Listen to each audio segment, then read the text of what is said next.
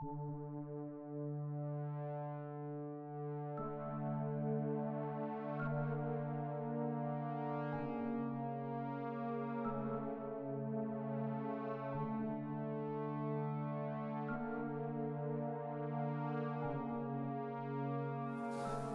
to the Ninth Arch, a Masonic podcast that takes a further look at the 3 Yorkite degrees called the Council of Cryptic Masons. Here you will find interviews and discussions on topics and research papers related to the Cryptic Council. The views and opinions of the speakers are that of their own and may not reflect the views and opinions of the Grand Council. Follow us on our Facebook page for further discussions after the show.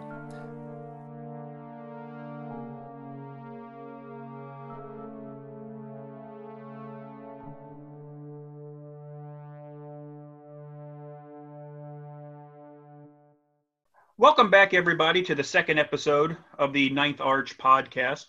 This is one of your hosts again, Derek Helfer. And with me today, I have our illustrious companion, Gary Jasker, who is probably one of the foremost Masonic scholars in Illinois, if not the top, and probably the United States. And then I also have with me illustrious companion, Jeff Estes. And I believe, Jeff, you were the former secretary of the Illinois Lodge of Research, if I'm correct. You are correct. That's right.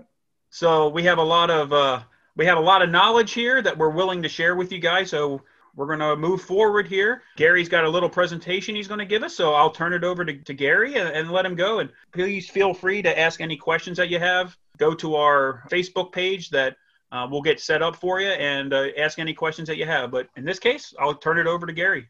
Thank you, Derek. The lesson today is on Moses' Tabernacle. The portable tabernacle was built in the wilderness by the Israelites around 1450 BC, after Moses came down from Mount Sinai with the 10th Commandments. When on the move, the ark was 2,000 cubits between it and the camp, a distance called a Sabbath day's journey. A cubit in Hebrew is amah, based on the distance from the elbow to the fingertips, approximately 18 inches in ancient length. People were shorter than the 21.6 inches they are today. The camp was set up in a perfect 12-mile square, spaced 1 mile distance between each tribe. The tabernacle in the center, surrounded by the tents of the priests and the Levites. The tabernacle was the first temple dedicated to God and the first resting place of the Ark of the Covenant.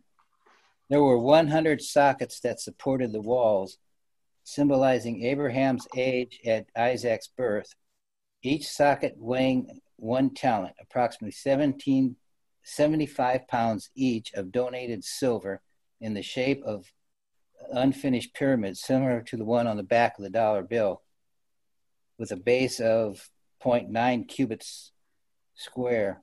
They made the boards out of shittim wood. Standing up, the length of the board was 10 cubits and the breadth of the board 1.5 cubits, covered in gold. 1 talent of gold weighed 35 kilograms, which is 77.16 pounds, and it was 29 talents of gold used was 2,125 pounds. They placed 20 boards on each side, making up the frame. 2 sockets of silver under each board of his 2 tenons, 40 sockets on the south, 40 sockets on the north, 16 on the west, 4 holding the curtain placed between the Holy of Holies, and 5 sockets of bronze placed on the each side entrance. The roof was covered in ram skin, dyed red and covered with badger skin. Each were 30 cubits by 4 cubits. 11 curtains of goat skin to cover the tabernacle with 50 rings of gold to hold one to another, and finally curtains of fine linen on the inside walls. The curtains enclosed surrounded the court of the tabernacle with a total of 11 cubits by 32.5 cubits. The entrance curtain hung on 5 pillars on the east side of the courtyard, named I Am the Way. And this was found in Exodus 27:14, also John 14:6, and Acts 4:12. There were 8 slaughter tables, 4 on the north side and 4 on the south side for preparation of sacrificial offering. The The brazen altar for burnt offerings about a third of the way in. This is in Exodus 27, 1 through 8, and John 1, 29. The brazen laver, no dimensions are given for the laver, but it was small, light, and portable. The Torah says it was used for the priests to wash their hands and feet. This is found in Exodus 30, 17 through 21, 40, 30 through 32. It had a basin and a foot. Exodus 30, 28 was made from the bronze plate mirrors of women. Exodus 38, 8 was posted between and slightly to the right as one exited the tabernacle, and the brazen altar is Exodus 47, and was anointed and consecrated in the same way as the altar. When the laver was finished, its water was used to give Aaron and his sons a bath for ordination. This was found in Exodus 40, 12 through 15. And after that, they had only to wash their hands and feet in it each time they entered the tabernacle, lest they die. And this is found in Exodus 30, 12. The priests officiated barefoot because they were portraying spiritual reborn persons. These are the most important facts about the laver. They are mentioned here because the temple inherited the tabernacle's priesthood system and regulations applied to both holy structures and the laver and bronze sea. There was only one showbread table, translated lakman hapaman, bread of the face, containing 12 loaves of unleavened bread, one for each tribe, called matzah, meaning that they left the leavening of the sin behind in Egypt. On the left side of the altar of incense was in front and in slightly back from the veil near the entrance of Holy of Holies. The Ark of the Covenant was in the center of the Holy of Holies. Moses tasked Joshua with the job of delivering the Israelites to the Promised Land. This will be the second parting of the waters recorded in the Bible. Joshua and the people set out from Shittim till they arrived at the edge of the Jordan River. As the priest bearing the Ark of the Covenant's feet dipped into the Jordan, the waters parted, and the people crossed over on dry ground, while the priest stood in the center of the Jordan River with the ark until all had crossed. A divine voice told Joshua to take 12 stones out from the Jordan waters and place them on the new land that they just entered, one large stone for each tribe, replacing them with 12 stones from the new land into the Jordan River. Why? Joshua 4:6 asks that very same question. Verse 4.47 memorializes the Lord's cutting off of the Jordan waters, but there was something missing. Verse 18 very briefly repeats the account of the Jordan crossing, while verse 19 adds that the people camped at Gilgal, when verse 20 provides a highly significant fact that the stones taken out of the Jordan were set up at Gilgal. Then verse 21 and 22 provides the question asked in verse 6. What do the stones mean? Verse 23 and 24 add the comparison to the Red Sea crossing to the enigma of the stones is partly resolved by two words, Gilgal uncircumcision. Verse 5 and 9 symbolizes the removal and the reproach, shame of the disgrace of Egypt, the 12 stones and the shame that was rolled away. Verse 5:2, no man or woman who had made the Red Sea crossing were alive. The new generation, all the men were then circumcised, and they remained there till they were healed. The Gilgal relates to four things. The Jordan event signifies that men becoming newly reborn spiritually upon crossing, because the Spirit of God descended upon them and fused with their spirit as they crossed its waters. Jordan means the descender. 2, the 12 stones inserted into the river signifies death to the old sinful self, clearly relating to the figurative drowning of the Egyptian army in the Red Sea, Nehemiah 9 through 11. The pursuing Egyptians are depicted as a stone hurled into the Red Sea. The 12 smooth stones taken out life and holiness, a new spiritual beginning, symbolizing two statuses before and after circumcision. 3, however, the circumcision of the flesh itself is only symbolic of the circumcision of the heart. Casting the circumcised flesh into the mound symbolizes casting away sin. The specific area of Gilgal where they were circumcised was now named Gibbeth Haraluth, Hill of the Foreskins. And this was found in Joshua 5:3. They crossed the Jordan on the 10th of Abib, Joshua 4:19, a day normally reserved for selecting the Passover lamb. And this was found in Exodus 12:3. The Passover is on the 14th, and the first Passover was celebrated in the new land. This ends the lesson. Talk about your research and why are we starting with Moses' tabernacle? Yeah, well, actually, we could go back a little farther to the Tower of Babel. When God confused their language, they lost the written word. And I have a picture out of one of my books. I think it came from Dr. Oliver. It had a picture of the tabernacle, and then all 12 tribes and the 4 banners were all in Egyptian hieroglyphics.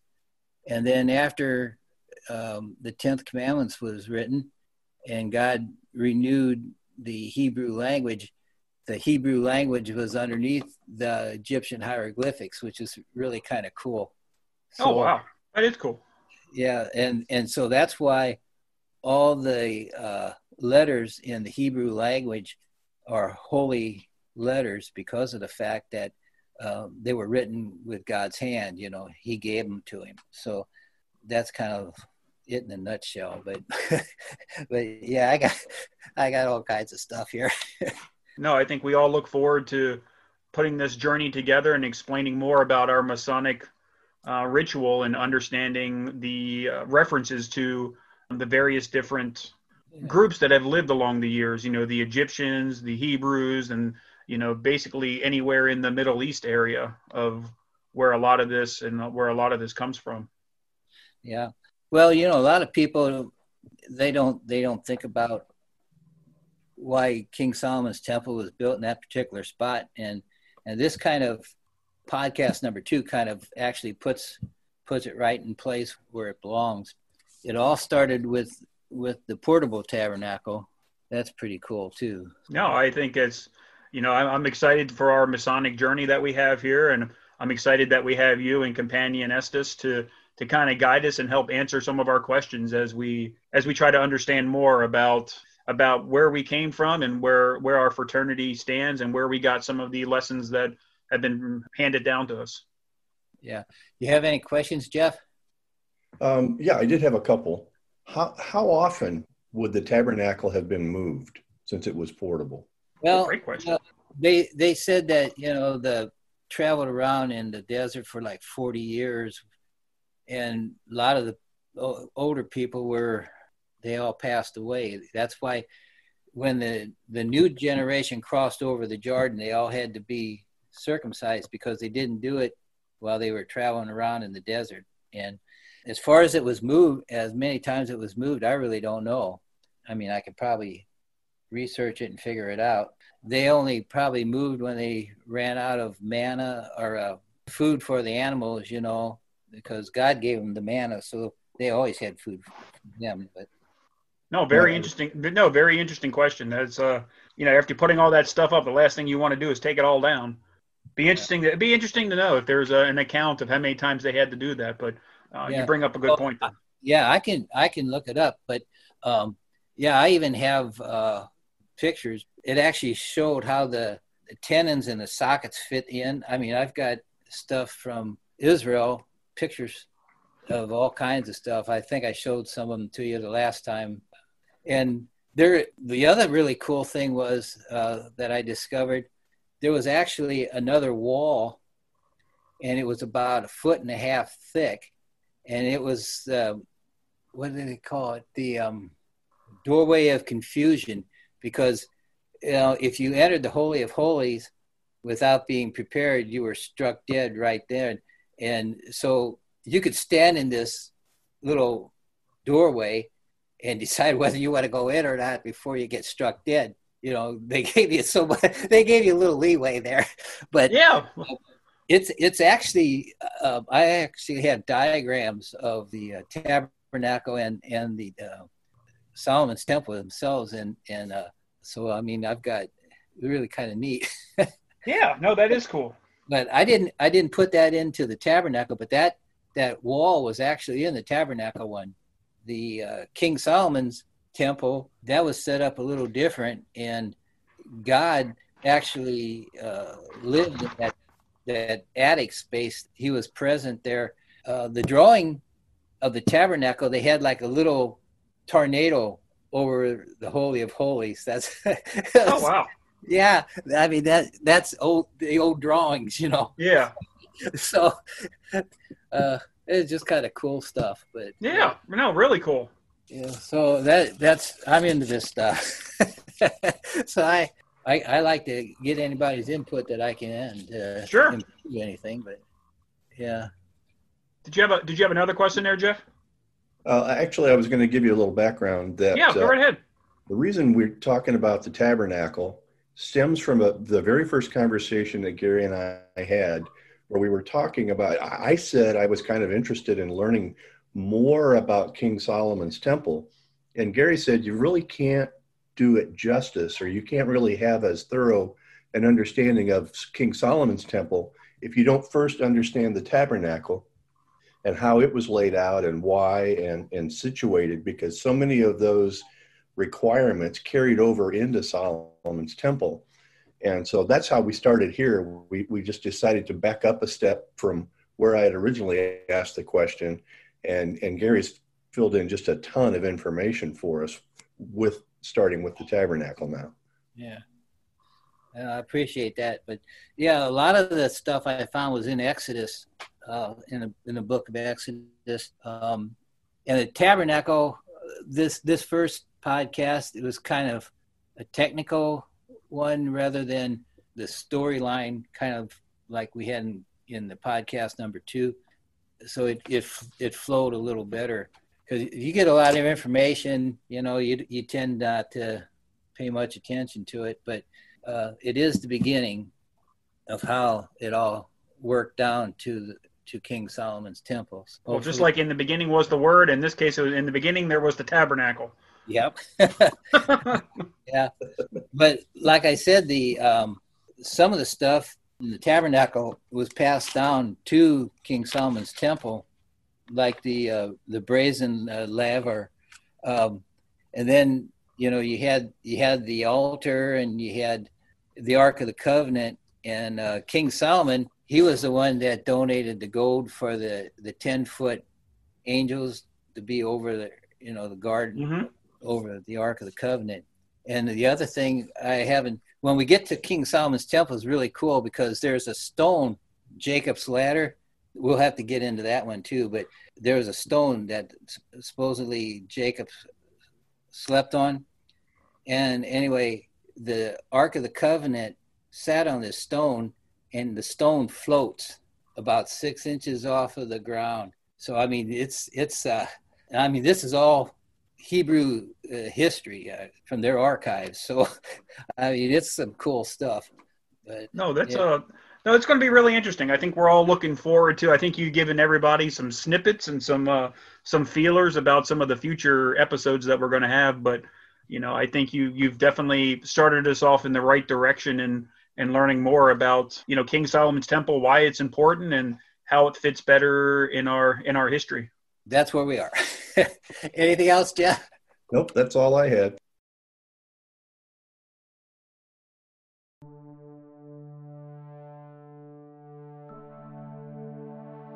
We hope you have enjoyed listening to The Ninth Arch, a Masonic podcast where we take a deeper look at the Council of Cryptic Masons. Join us next time for another in-depth discussion, and don't forget to check out our Facebook group, The Ninth Arch.